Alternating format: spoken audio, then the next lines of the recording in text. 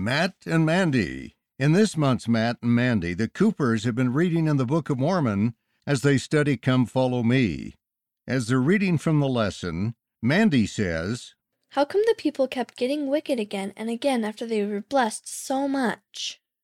Matt also says, "Yeah, it's like they just kept forgetting." A little later, over ice cream sundaes, Heavenly Father gives us lots of blessings. What if we started writing them in journals, so we won't forget? We could write down the extra nice things people do for us, too. Like me letting you have the rest of the whipped cream. Later that night, Matt is thinking, I'm having trouble deciding how to start my journal. Just say, "I'm Matt, having goodly parents and a great sister." Goodly parents and a funny sister.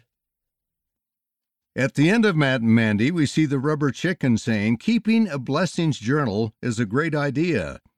I'd do it myself if I could hold a pen. Read by David Shaw, Enzo Patello, and Mia Peterson.